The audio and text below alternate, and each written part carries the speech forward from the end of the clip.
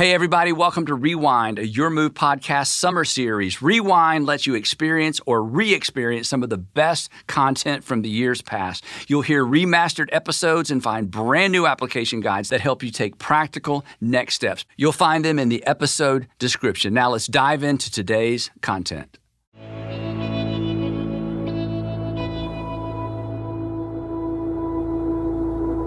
Now, here's a phrase that you've heard many, many times before, but I bet you didn't know that it had the history that it has, because here's a phrase that has been around for a lot longer than all of us, and it's this phrase right here, hot mess. Hot mess. Did you know that this phrase goes all the way back to the 19th century, and back in the 19th century, in fact, I'll let you guess, what do you think in the 19th century a hot mess referred to? Anybody have any idea? No? Anybody? Just wild guess? Nope. A hot mess referred to food, like a mess hall or a mess kit. But then in the 21st century, with the evolution of the word hot, a hot mess is actually defined as an attractive disaster. An attractive disaster. Somebody whose life is in obvious disarray, and yet they remain somewhat functional and somewhat attractive. Someone whose life, in some portion of their life, is in disarray. I mean, things are just not going well. They have created a mess. They're in a mess is happening around them. And yet they're somewhat functional. They can still show up for work. They can still show up for school. And they look a lot better than their circumstances are. So what that really means is that this is our goal in life right here. This is your goal, right? In fact, you didn't have the terminology necessarily, but this is what you do. Regardless of what's going on at home, you show up at work and you smile. Now, when we talk about messes in this series, we're talking about all kinds of messes. Financial messes, you've gotten yourself in a financial mess because of debt or something that was beyond your control, and you say, oh, my finances are a mess. Maybe a family mess. Marriage isn't going so well, or, it was going well for a while and then something happened, and you got relational messes. You got health messes. Some of you have let your health go, or maybe something beyond your control, or you look in the mirror and you say, I'm just a mess. At some point, wardrobe is not going to be able to compensate for this, right? In any area of life, professional mess, academically, your GPA, I even use those three letters because you try to put that off for the weekend. You just try to forget about it. Academic mess. So there's all kinds of messes. Or maybe you're super blessed. Maybe you're in this season of life where you are between messes. Life is good. It was just 6 months ago, we finally wrapped up a mess. And just the way life goes, or you're one dumb decision away from creating a brand new mess. But the point is, the thing that we all have in common, whether you're religious or Christian or some other religion, the thing we all have in common is life is just messy.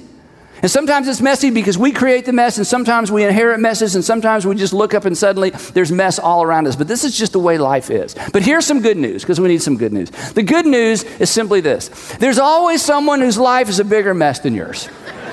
You can take great comfort in that. No matter how messy your life gets, this is not good news. That's actually mean. Here's the good news. The good news is simply this. It's not just you. It's not just you. It's not just your life. It's not just your family. It's not just your marriage. It's not just your GPA. Here's what we're going to talk about for the next few weeks. Mess is what brings us together today. And here's why that's so important to think about. It means that when you see someone else's mess, or when you see somebody making a decision and you think to yourself, you're about to make a big mess of that, or you're going to regret that, or if you continue to do that, you're going to regret that, or if you continue to spend that way, live that way, if you continue to talk to your wife that way, if you continue to talk to your kids that way, you're going to create a mess. Before you are critical, you need to remember that you're a mess as well. And that when it comes to the people around us whose lives are messy, we should be students, not critics. Because here's something we all know. Isn't it true? When you hear the story behind someone's mess, you see them differently. When you hear the story and the circumstances about their mess and what created their mess and where they came from, isn't it true that you breathe a little deeply, you kind of sigh, and suddenly you feel sorry for them? You're more sorry for them than you are critical of them. We should all be students. And as we look at what Jesus had to say, we're going to discover that we should be students rather than critics when it comes to other people. Because we've all been a mess. The other reason this is so important is because sometimes you make a mess that you can't get out of by yourself. It's a reminder that we really, really, really need each other.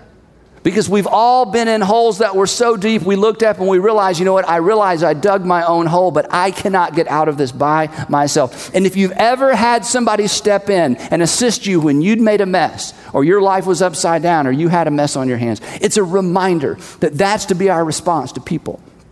when we realize and discover their mess. Imagine where the church would be today. Imagine where Christians would be today. Imagine the reputation of the church if we'd just gotten that one thing correct. Now, here's something that Christians believe as it relates to the mess. Here's something that Christians believe. The Christians believe, and this is so powerful, we're going to talk about this a little bit more next week. Christians believe that the mess that brings us together is the mess that brought God near. The mess that brings us together, the thing that we have in common, is actually the mess that brought God near. For God so loved the messy people of the world that he sent his son into the world, that the gospel is about God looking down on the messy world and deciding, I think I'll send my son there to address their mess. And when Jesus showed up, it was a surprise. In fact, one of the reasons that people didn't recognize Jesus for who he was is because in the ancient world, when people thought about a God or the gods addressing people, they expected a judge. They expected punishment. They expected lightning bolts. They expected Judge Judy. They expected criticism. They expected a God that was going to get in their face and punish them and never even ask about their story. They expected all the worst. And when Jesus showed up, Jesus introduced a word into the messes of the world that was so unusual, it was so astounding, it was so otherworld, it was so unexpected. He introduced the word grace, and nobody expected it, and nobody saw it coming, and most people missed it. So if your life is a mess, if you're a hot mess, you got a mess in one part of your life, but you're trying to look good and stay functional, we get that. All of us have that in common. Here's one of the things that Christians believe as it relates to the mess. The mess of your life and the mess in this world and the messiness of the world is a lens. Now, this is maybe hard for you to believe, but here's where we're going today. If you can see your mess, if you can see your mess for what it is, if you can recognize a mess when you see one, you can see God. That to recognize one is to acknowledge the other. In fact, the whole sentence goes like this. The mess is a lens through which we discover God. That God reveals himself. God reveals his presence. God reveals the reality of God within the context of mess. To recognize one, to be able to recognize a mess, you are a baby step away from acknowledging. You are a baby step away from acknowledging God. Now, the interesting thing is the Apostle Paul steps onto the pages of history, not as an apostle, not as a good person, not as a Christian person, not as a Bible writer. The Apostle Paul steps onto the pages of history as a man who was a one-man wrecking machine, and his mission in life was to destroy the church because he saw the church as a knockoff of Judaism. So the Apostle Paul decided to shut down the local church. Well, and as you probably know, has heard the story, God got his attention, and the Apostle Paul, who was very educated, very connected, had studied at all the best schools, knew all the languages. He becomes a fanatic Christian, a fanatic Jesus follower. And so he begins creating churches around the Mediterranean realm. And as he does, as you probably know, he began to write letters to those churches to encourage them in their faith. And these letters were collected because they were so extraordinarily valuable. They were collected, they were copied, and they're part of our New Testament today. So the Apostle Paul, because he's a brainiac, he's a real brainiac, he goes into all kinds of extraordinary minutia and detail explaining these high-level theological concepts. And he's the person that addresses and introduces this idea that it is actually our messes. It is our inability to keep God's law. It's the fact that we know we mess up from time to time that is the portal or the window or the lens through which we actually discover the presence of God. Here's how he says it. And I'll try to break it down because he's out there a little bit. Smart guy. He says this, Romans chapter 3. Now we know that whatever the law says, it says to those who are under the law. This is just a fancy way of saying, if you're under a law, the law is over you. Or if there is a law that is over you, it's because you are under it. You got that? If you sign up to go to a university, when you sign a contract to go to that university, the university rules apply to you, and you are under those rules because the university is over you. So the Apostle Paul says that whatever law you're under, that law is over you, and he's talking specifically about the law of God. And let me sort of tease that out for you. The law of God within this context can be several things. If you're a good Jewish person, if you're an Orthodox Jew, it would be the actual law of God as found in the Old Testament. If you're a Christian, it would be the law of Jesus. And the law of Jesus is you treat other people the way that God through Jesus has treated you. That's the law or the commandment of Jesus. But let's make it broader than that. It can be as broad as the law of your conscience. There are things that you just intuitively know you should do and you should not do. You are under the law of your conscience. You feel accountable to the law of your conscience. It's over you and you are under it. Now, the interesting thing is this. This is something else we all have in common. All of us, because we've all made a mess from time to time in different areas of life, all of us fall short of the standard, either God's standard, the Old Testament, New Testament, or the standard of our conscience. We all fall short of that. We all mess up from time to time. And when we mess up, and when somebody catches us messing up, whether it's a parent or someone we work for, a husband, a wife, whoever it might be, when we know we're busted, we either say or we think, here's the thing that we retreat to. We've said it 1,000 times, heard it 1,000 times. We generally smile when we say it. We say, but nobody's perfect. But nobody's perfect. Mom, nobody's perfect. What do you expect me to be, the perfect child? You expect me to be the perfect employee? Okay, so I didn't turn it in once, but I normally turn it in. Nobody's perfect. When you acknowledge this is so big. This is what the Apostle Paul's leaning toward. When you acknowledge this, you are saying something perhaps you don't know that you're saying, and you're acknowledging something that is so big and transformational that most people miss it. Because when you acknowledge that you're not perfect, or when you say or think, well, of course I messed up, and yeah, I did it again, and yeah, I couldn't break away, and yeah, I've been trying, but nobody's perfect. When you say that, you are saying that there's a perfect that nobody is.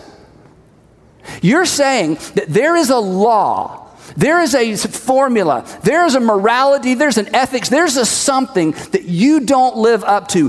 It exists, you know it exists, and you fall short. Whenever you acknowledge no one's perfect and I'm not perfect, you're acknowledging there's a perfect that I am not. And there's a subtle sense of accountability to something that is over you and beyond you. Paul goes on, he says this. Now we know that whatever the law says, it says to those who are under the law, so that, what's the purpose of that? Is the purpose that we can all be good people and perfect people and get more perfecter? He says no. So that every mouth may be silenced, and this is all of us, it's an all skate, that the whole world, everybody in the world, that the whole world would be held accountable to God. God can be your Old Testament. God can be the New Testament if you're a Christian. God could be your conscience. God could be your heart. Paul says this, that there is a law that we are all aware of in some specific way or some general way. We all know that we fall short. We all sort of feel accountable. But Paul says this, here's some good news.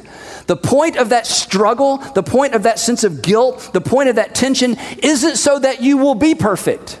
It's not that you would feel so bad that one day you would finally perfect yourself. He says that's not the point at all. The point of the law, the point of the struggle, the point of the mess, the point of the tension is that you would be silenced, that I would be silenced. And when I'm about to look at you and be critical of you, I would be silenced because I fall short as well. And when you're tempted to look at me and be critical of my mess, you would be silenced. For you would be aware that at once upon a time, or maybe in the near future, you would be a mess as well, that every mouth may be silenced and the whole world held accountable to God, that nobody has room to talk. We are all accountable to the source of the law we fall short of, whether it's God, our conscience, or just those inconvenient oughts. This is why Jesus says, before you judge somebody else, you better look in the mirror. And when you look in the mirror, you're going to go silent because the whole world is held accountable to God. And then he says this, therefore, no one will be declared righteous in God's sight by the works of the law. In other words, you'll never be so good that God says you're good enough. Because once you fall once, you fell once. And it's easy to do better from this point on, but what do you do about all the times in the past, right? I mean, we all have experienced that relationally. But here's his point. No one is declared righteous by the works of the law. Look at this. This is amazing. Rather, through the law, whether it's God's law, the law of your conscience, the law of the oughts, whatever it is that you believe that you're under, that's over you, through the law, we become conscious of our sin or our failure. So when I read the scriptures, because I'm a Christian, when I read the New Testament, I'm reminded I just don't love my neighbors consistently. I'm reminded that I don't forgive quick enough. I'm reminded that I'm not everything I ought to be for the people I love the most. I'm reminded because the scripture, the law of God, is a mirror and it's a reminder. So let me ask you a question, and this is uncomfortable. What does the law that you're under, whatever that is, it could be scripture, it could be the Old Testament, New Testament, another religion, it may just be your conscience. What does the law that you're under remind you that you're not? And isn't it kind of the same thing over and over? Isn't it that habit that you can't break, that addiction you can't break away from? The fact that you've told your husband 1,000 times you're going to start or you're going to stop and you can't. You've told your parents, I'll never do it again, and you find yourself lying. What is it that, whatever the law that you feel accountable to, what is it that it reminds you that you're not? Because in that moment, you're experiencing the law for exactly the reason God gave it. It is a mirror and it is a reminder.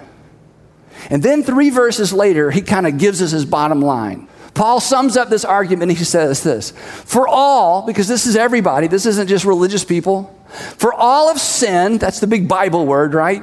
Well, what do you mean sin, Paul? Can you break that down? Yeah, let me break it down for you. And let me repeat it a different way. For all of sin and fall short, because that's what it means to sin, and fall short of the glory of God. See, not only, he says, have you fallen short of your own standard? Because I fall short of my own standards. Forget God for a moment. I can't even be what Andy thinks Andy needs to be. You not only fall short of your own standard, you not only do you maybe fall short of society's standard, your husband's standard, your wife's standard, your parents' standard, your school standard. He says, for all have fallen short, and everybody is silenced because everybody ultimately falls short of the glory, the splendor, the magnificence, the greatness, the perfection of God. And what he's reminding us of, this is so subtle, is that the reason you recognize a mess when you see one is because every mess has a reference point. The reference point for the mess that you've created is the unmess. You know what the marriage should look like. You know how you should behave. You know how you should respond. You know that you should be able to break away. You know that you should be able to escape that habit. You know that you shouldn't be in that relationship. Every mess has a reference point. It's the unmess. And here's Paul's point. This is so powerful. It is the awareness. It's the awareness. The awareness of our messes. This is so powerful. For some of you, this may be the moment. Awareness of our messes awakens us to something outside of us to which we are accountable. This is his point. That the awareness of our messes, the awareness of the fact that I can't even keep up with where I think I should be. I can't even live up to my expectations. If there's a God, I'm sure I can't live up to God's expectations. And so my natural inclination is I'm going to try harder and harder and harder. And Paul says, no. God didn't give you the law so you'll try harder. And God doesn't ding your conscience so that you'll just become a better person. God speaks to you through your conscience, and God reminds you so that you will become aware that there's someone outside of you to whom you are accountable. Now, many years after the Apostle Paul kind of laid this out in this sort of complicated way, another guy came along that you've heard of. His name is C.S. Lewis. C.S. Lewis was a scholar, a teacher, somewhat historian, philosopher who became a Christian as an adult. He lived during the Second World War. He was a British citizen, and as you may know, he's written lots and lots of books. But here's what he does. In chapter 1, this is so fascinating. In chapter 1 of Mere Christianity, C.S. Lewis talks about this in different terms. He talks about it in terms of watching two people quarrel. That's his word. That's a word we don't use anymore. Try that with your kids. Stop quarreling. Because they'll stop and be like, what is that? Okay, we say stop fighting, stop arguing, stop hitting. But he uses the word quarrel. And here's what he says. This is so powerful. C.S. Lewis says this. He says, I've observed, because this is the thing that opened the door for C.S. Lewis, this brilliant guy, to become a Jesus follower. This was the thing. This was the thing he could not escape. He tried as a philosopher and thinker to escape this. But this was the thing that cracked him open as an individual to be open to the teachings of Jesus. And here's what he said. He said, when I watch two people quarrel, here's what I'm aware of. There are two people who are both appealing to a standard that neither of them created and neither of them can escape. He says, so two people quarrel. It's like, you're not fair. I am fair. You're not fair. Well, that's not just. It is just. You're not sensitive. I am sensitive. You're not paying me enough. I am paying you enough. You don't pay enough attention. You don't come home on time. Well, I'm doing the best, but I think I do. I'm doing a lot better than. He says, whenever people quarrel, if you watch, they are both appealing to the same standard that is outside of them, that neither of them created. This just bugged him. It's like, where did this come from? And then he said this. He said, rarely in a quarrel between two people will you hear one of them say, and this is a quote, so pardon my language. He says, rarely will you hear somebody in a quarrel say, well, to hell with your standard. In other words, forget justice, forget mercy, forget sensitivity, forget being a good husband, forget being a great wife, forget it. In other words, no one ever jettisons the standard. What they do is they argue that they're keeping it better than the other person thinks they're keeping it. Or, here's what we do. We argue that there's a good reason why we fall short. That there's a reason I should get an out. There's a reason that I should get a pass. And this just bugs C.S. Lewis to death as a non-Christian. He could not figure out why is it that all over the world, even though it takes different shapes and forms and it's not consistent all over the world, why is it all over the world that there's this thing that we feel accountable to that we just can't get rid of, and clearly we didn't create, because if we created it, we just get rid of it and not feel bad about our behavior. And in the first chapter of Mere Christianity, here's what he writes. This is so powerful. He says, the law of gravity tells you what stones do if you drop them. The law of gravity tells you, the natural law of gravity tells you what a stone does when you drop it. And then he goes on later in the book and talks about all the natural laws and how all the natural laws make the universe predictable. It's why, a pilot can do the same thing time after time after time in a jet or an airplane and make the plane fly, because the laws of nature are predictable. It's why if you play golf, it's why you can get better and better and better, because gravity doesn't shift every 30 minutes and change the way that you hit the ball. In other words, whether it's sports, flight, so many things, the laws of nature are predictable, they're observable. He says, so everybody knows when you drop a stone, what's going to happen. But look what he says next. He says, but the laws of human nature, or the law of human nature, tells you what human beings ought to do and do not. The law of human nature says that if you're kind and if you're gentle and you're good to people, that makes things go better. That if you eat right, things go better. That if you refuse to become addicted to anything, things go better. In other words, we know what the laws of human nature are, or the things that would make humanity do better. He said, but unlike any other area in the whole universe that we know of, unlike any other area in the world, when it comes to the laws of human nature, we know what they are, but we don't do them. And he just bugged him. What is that? He goes on and he says this. Human beings all over the earth have this curious idea that they ought to behave in a certain way and cannot really get rid of it. We just can't decide. No one should be sensitive. Sensitivity is stupid. I shouldn't honor other people. Honoring other people is stupid. I shouldn't try to be fair. What a crazy idea is that? He says there's this sense of built-in, heart-driven sense of ethics and morality that we just can't get rid of. And then he caps it off with this statement. And this is what drove him to become a theist and ultimately a Christian. He said there is something above and beyond the ordinary facts. There is something above and beyond the ordinary facts of men's behavior, and yet quite definitely real. It's not something that we imagine. A real law, which none of us made. We didn't create it, but which we find, I love this phrase, pressing on us. Now don't miss this. Look up here. Here's what he's saying. It's so powerful. This is what Paul was saying. This is what we've all experienced.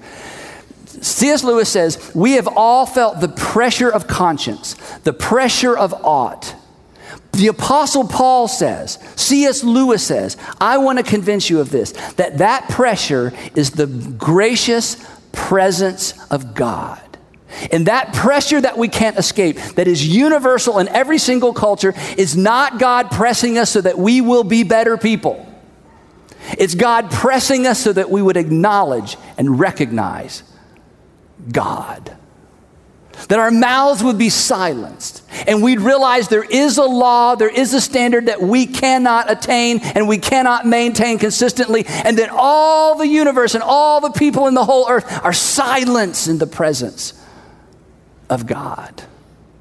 Once we acknowledge, as I said earlier, once we acknowledge our messes, we are a baby step away from acknowledging God.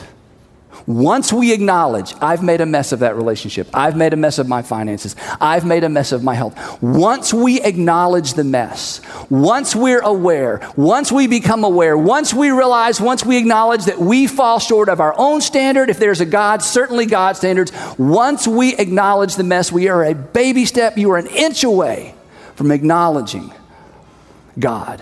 But today, that's kind of heady. That's kind of out there. Today, I want to land with something a little more practical, okay? The moral of the story today, kind of backing up a little bit, the moral of the story today is simply this. We all have something in common. The mess. Religious, non-religious, Christian, non-Christian, some other religion, what we all have in common is the mess. And the reason this is significant for this week as we launch into this series is simply this. This means that you have something in common with the person you despise the most. This means you have something in common with the group that you despise the most.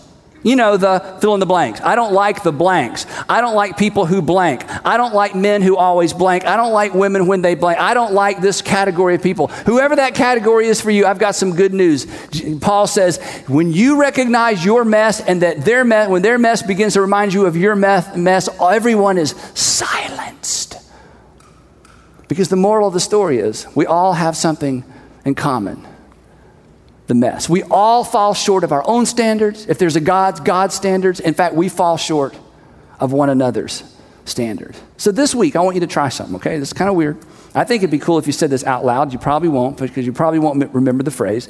But just for a week, wouldn't it be interesting is when you see somebody making a mess, you go to work tomorrow and there he is again, and he's always a mess. In fact, he comes into work on Monday talking about his weekend mess, and you're like, oh, you're such a mess. When you see the mess this week, instead of being critical, instead of being judgmental, instead of setting yourself apart, instead of thinking I'm better than, and I hope I never, and I hope my kids never, and I don't even want to go over there and hear about it. From now on, just this week actually, I want you to whisper under your breath this phrase, I know a mess when I see one because I am one. The reason I even know that's a mess is because I'm aware of an unmess. And the fact that I recognize there's such thing as an unmess is a reminder that I am a mess. The mess is what brings us together today. So thanks for listening, but before you go, I wanted to take a minute to thank everyone who supports Your Move financially. It's the generosity of our listeners that makes this podcast possible. So if you have found this content helpful, we would like to invite you to make a tax-deductible donation to Your Move. You just visit yourmove.is/give. That's yourmove.is/give. Thanks for considering, and make sure you join us next week on Your Move.